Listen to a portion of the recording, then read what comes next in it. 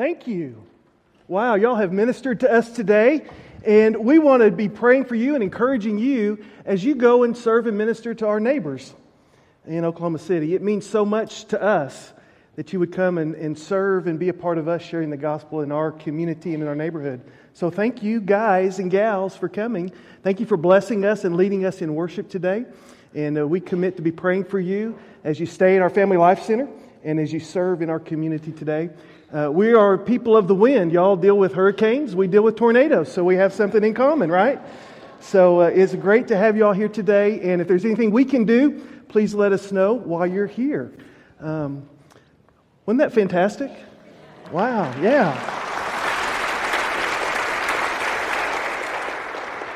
As you can tell by our graphics in our bulletin cover, we are moving from the parables, which Dr. Brown finished up last week with us with a powerful story of the prodigal son and the way of the father. And I hope that challenged you to reflect on your own life and dealing with the prodigals and how you might receive and welcome and love and encourage them.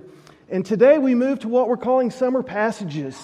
One of the challenges of our worship planning and sermon planning through the summer is that so many of us are in and out. So I like to try to find during the summer kind of standalone Sundays where we can just focus on one particular passage or idea that we can carry through on a given Sunday. And so this summer, we're going to focus on those familiar passages that we're familiar with, that encourage us, that give us strength, and hopefully in reviewing those and reflecting over those and meditating on those over the summer, we can be encouraged again.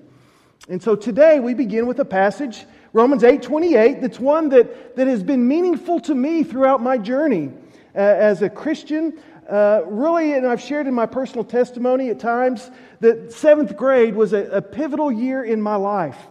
I had some things that happened physically to my arm that took away some of my dreams, some of the things that I wanted to do and to pursue in high school and even beyond high school. And that was taken away from me when I was about 13 years old. And in youth group, in church, as I read through the scripture, someone said, well, wait, don't you know that God works all things out for good? Really? God works all things out for good? Even this? Yeah, God works all things out for good. Wow, I want to learn more about that.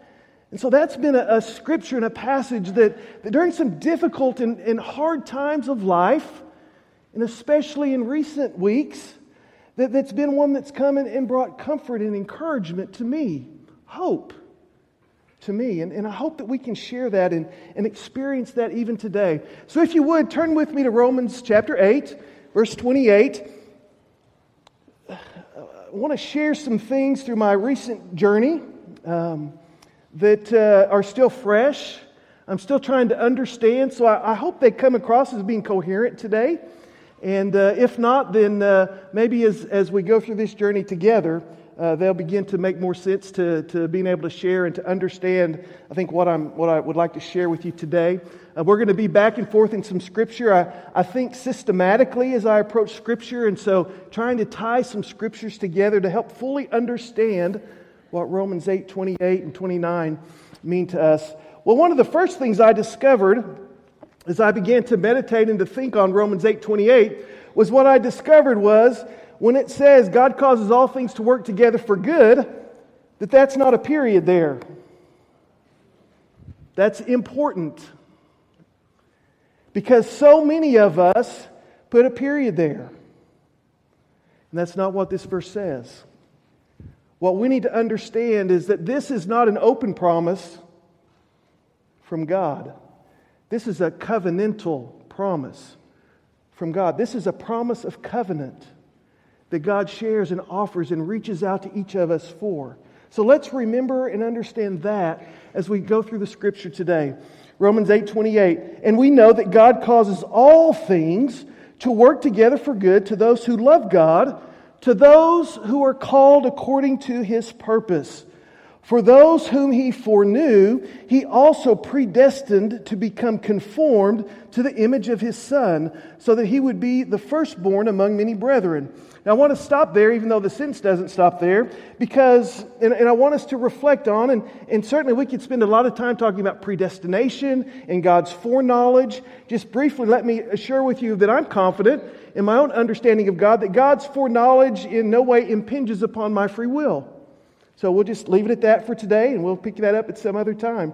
But what's critical for us today is to realize that God causes all things to work together for good to those that love Him, to those that are called according to His purposes. But I want to focus briefly on this idea of all things. Does God really cause all things to work together for good? What are the all things that God begins to work together? There's an implication there that all things may not be very good. Yet in the midst of all things, even bad things, God is still at work and present, working out good things in our life. If you would, go back up a few verses to verse 18. And really, I would say this entire passage, it all goes together in chapter 8 very well, but verses 18 through 39 are really where we're focusing today. Notice what it says in verse 18. For I consider that the sufferings of this present time are not worthy to be compared with the glory that will be revealed in us. If you'd allow me to suggest that when in verse 8:28 the Scripture says all things work together for good, that's a reference back to verse 18. What are those all things? Those all things are the sufferings of this present world.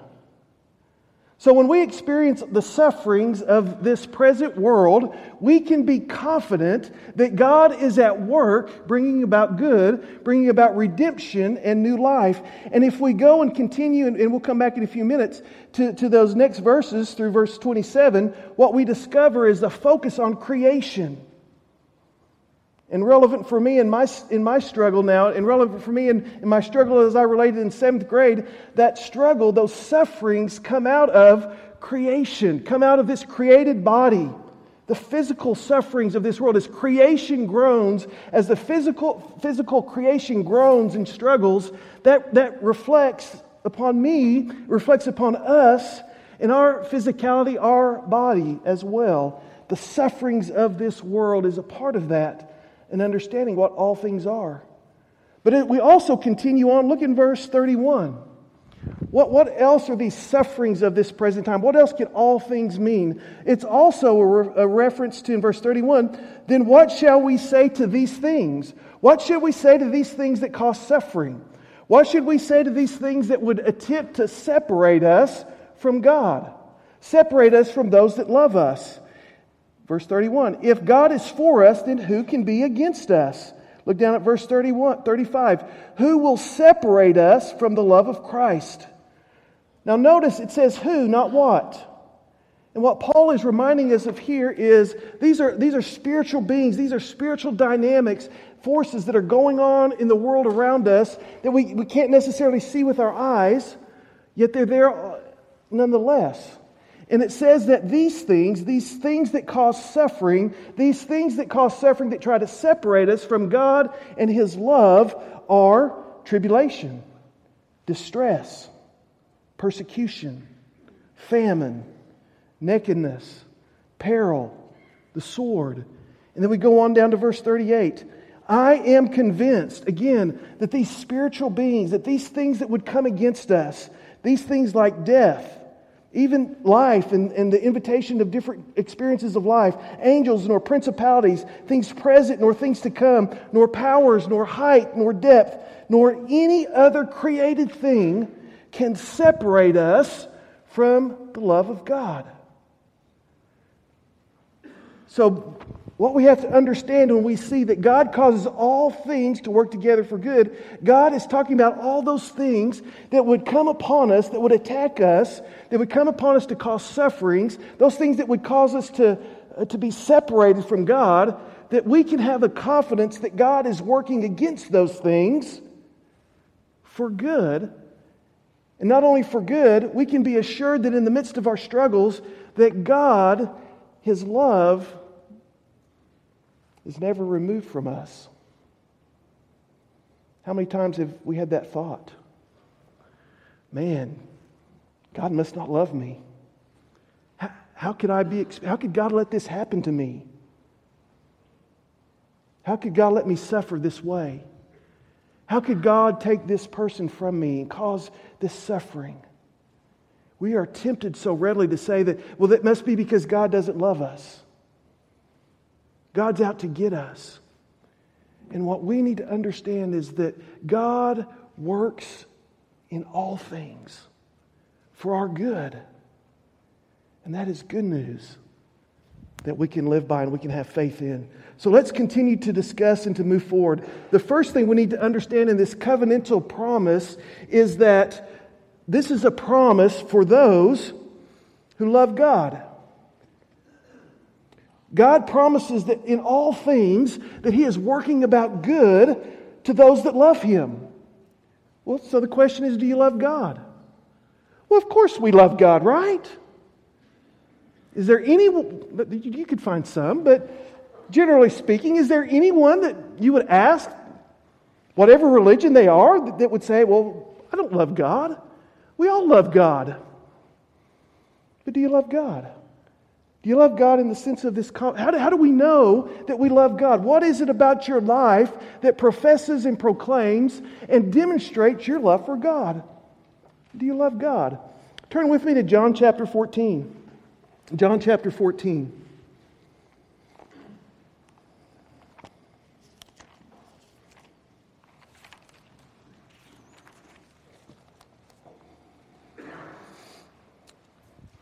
John records for us this powerful teaching sermon of Jesus. Look in verse 21. He, or the one who has my commandments, who has my teachings, who has my law, and keeps them, is the one who loves me. And he who loves me will be loved by my Father, and I will love him and will disclose myself to him. Verse 23. If anyone loves me, he or she will keep my word. And my Father will love him, and we will come to him and make our abode with him. He who does not love me does not keep my words. And the word which you hear is not mine, but the Father who sent me. Do you love God? Then the Scripture teaches us those that love God obey His commands. They obey His words. They obey His teachings. Well, Brother Wade, I'm not perfect. Well, none of us are. But have you made that commitment? Have you had that experience of God, that love experience of God where you say, God, I love you so much that I'm going to commit my life to following after you, to loving you in all that I am and all that I do and all that I say? Jesus says, for the one that loves God, the one that commits their life to obeying and following after Him, that He is invested, engaged in your life in such a way that all things that you experience, all the sufferings of this life are being used, and He's working them out for good. But there's also another part of this.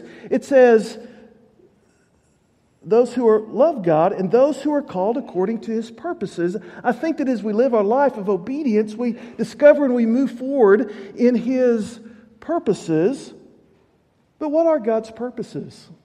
What are God's purposes in this world? What are God's purposes for you and for me? It seems like God's purposes are to love our neighbor, to love our enemy, to love each other. Part of God's purposes is justice and righteousness, rightness. Gosh, we don't have to look too far around us to find injustice and right and wrongness around us. And God says those that obey Him are called according to His purposes, and we are people that are about doing what is right and crying out when we see injustices. And as we've shared, as we've seen in our own nation, immigration law may be some of the most complicated law in all the universe. And I know there's lots of sides of different stories, but any law that would cause parents to be separated and ripped apart from their children doesn't seem to me to be a very just law, and it should be cried out against. That's what it means to be called according to His purposes, to love and to seek justice and to seek rightness, to offer mercy and forgiveness, to be a part of healing and redemption in the lives of others. Who is God working good from all things in their life? Those that love Him and those that are called according to His purpose. So what does God's purpose look like in your life? Are there any clues? I think that's why we have to go to verse 29. God's work has purpose in your life. God's work has direction in your life. And verse 29 is the verse that gives us the light into that truth. We can't keep verse 28 by itself because it seems a little indefinite. But in verse 29, what we discover is that God's purpose in our lives is that we would be conformed to the image of His Son. That when we encounter various sufferings, that God is at work in our lives to make us more and more and more into the image of His Son. That is the good that God promises in our lives.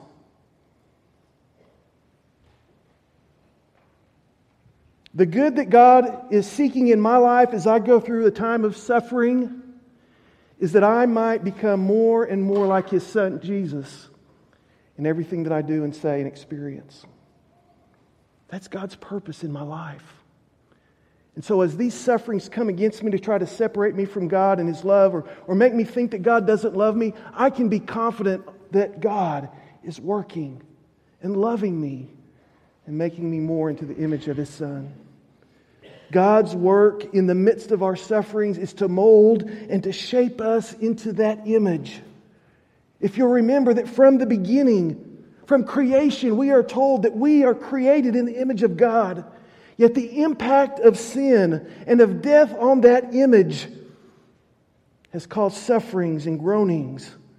The image of God that we were created with has been attacked. If you'd allow me to say it this way, the image of God within us has been deformed. Look at verse back in Romans 8. Look at verses 20 through 25. From creation, we have been subject to futility. From creation, we have been made slavery to corruption.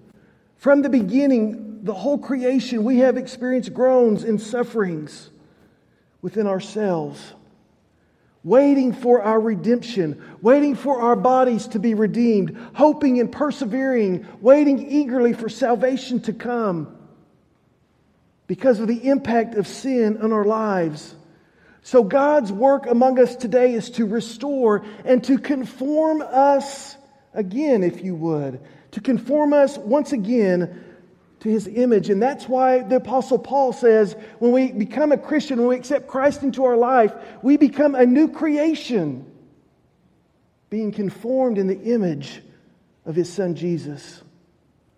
So church, here's the question for us today. How is God working to conform you? How is God working to conform me more and more into His image? I reflected back on the blessing of Aaron. Numbers chapter 6, verses 24 through 26. Listen to this blessing that the Lord told Aaron to give His people. It says this: "The Lord bless you and keep you. The Lord make His face shine upon you and be gracious to you. The Lord lift up His countenance on you and give you peace." The better word is shalom. And give you shalom. Did you see that? The Lord's work in our lives, even back from the beginning of this covenant relationship, the Lord's work in our lives is to bring and to give us shalom. Now, the image of God is much greater than this idea and concept of shalom. But for today, let's pursue this idea. The image of God as shalom. Well, what does shalom mean? Shalom means is this concept of wholeness, of wellness. The idea of shalom speaks to peace and harmony of our life and of our relationships. Shalom is health. Health in every way, integrated into all parts of our life. Shalom is the absence of agitation or discord. Shalom is a state of calm, without stress, without anxiety. Shalom occurs when all of life's relationships are in perfect harmony. What do I mean by relationships? How about our relationship with God? Are you in harmony? Are you in peace with God? We are told that we should love God and trust God. We're told that God loves and trusts us, that God pursues us. How's your relationship with God today? Is it in a loving and trusting relationship? Or would you say today there's tension? There's no shalom in that relationship with God and myself? What about our relationship with yourself? For so many of us, we think we're at peace with God and we're at peace with others, but we're not at peace with ourselves. There's no shalom if there's no peace with self, and we're going to come back to that in just a minute. And thirdly, in relationships, what about your peace in relationships with others? Are you in peace and harmony? Are you in shalom with others? Your family, your spouse, your kids, your parents, your work relationships, your neighbors. Is that a place of peace and of harmony, of wellness? Or is that disrupted? Is there sufferings there? And so this idea of shalom is the integration of these relationships healthily. Peace and harmony. If you experienced shalom. Let's talk a little bit more about the relationship with self. Again, as we travel through Scripture, what we discover in the relationship with self. Let's try to break that down a little bit. In Deuteronomy chapter 6, the Scripture tells us that we're to love God. Love God with what? With our heart, our soul, and our strength. For the sake of argument, let's define that as self. Our self is our heart, our soul, and our strength. Now, when we get to the New Testament, and Jesus is asked about this great commandment, and we have the translation from Hebrew, I'm sure some into Latin, and then translated back into the Greek language. Here's how it comes across in the New Testament, that we are to love God how? With all of our heart, our soul, and our mind. So as we would bring that, I think, into our modern day culture and understanding, I think what the Scriptures would tell us is that we're to love God with all of our self. And how do we understand the self today? Very briefly, our heart, our mind, and our body. And we're to love God with all of those things. And when we're able to do that, when we're able to be at peace with our heart and our mind and our body, there's shalom. And yet how many of us are not at peace in some of those areas? And because of that, there's a lack of shalom and peace in our lives.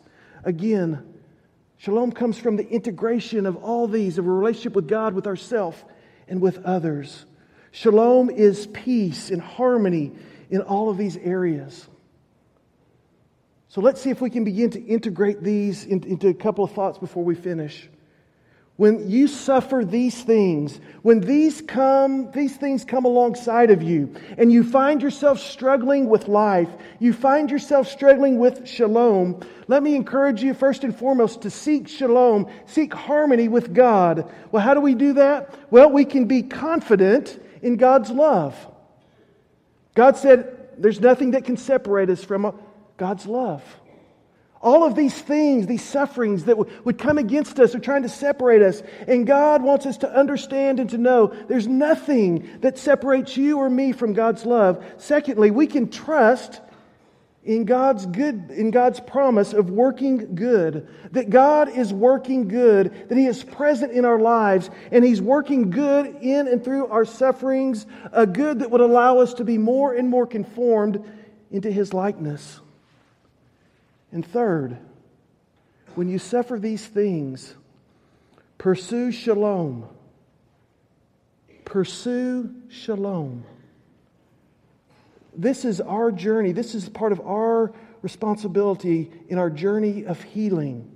Our journey of experiencing what God would desire us to be and to become, conformed in the image of His Son. You thought about Jesus? Right? We're supposed to be conformed to His image. Think of the cross. Think of the cross as maybe an expression of of seeking and experiencing and desiring shalom for Jesus on the cross. The weight of the world, the sin of the world is on him. He's been beat. His body is not in shalom. But what's the first thing he does from the cross? Father, forgive them. Shalom, peace. I want to be at peace with others. God, forgive them. What else does Jesus cry from the cross? Father, why have you forsaken me? Why have you... That's an honest expression. But if you go back and read Psalm 22, which he was referring to there, what you describe is, although that's a cry of honesty and of his own forsakenness, it's also a reminder as you read that God is faithful and God hasn't abandoned him, and that God can be trusted to redeem and to save. And so Jesus, in those first words, is seeking shalom and peace with others and with his Father. I'm thirsty, he cried from his body's not in shalom. He's seeking, I need something to drink because my body is so out of whack here. Take care of my mom. Relationships. Shalom. I want to make sure my mom's taken care of. Father, into your hands I commit my spirit. Everything's right with us. And I commit my life to you. I commit my spirit into you, into your hands, Father. Wow. On the cross, Jesus seeking and reaching out to experience, pursuing shalom. What about you? You seeking and pursuing shalom in your relationships with others? Relationship with yourself? Your heart, your mind, and your body. In visiting with the doctors, one of the first things that they said to me, one of the factors in surviving cancer is a good attitude. Doesn't that speak to mind and heart? There's no shalom in my body right now with cancer. But if I can find peace in mind and heart, that allows my mind and heart to come alongside and to be a partner in the healing of my body and seeking shalom for my body. But if I have a poor attitude, if I'm angry at everyone and at the world and at God, then guess what? My heart and my mind are not going to be a part of this healing process, and it's going to be difficult.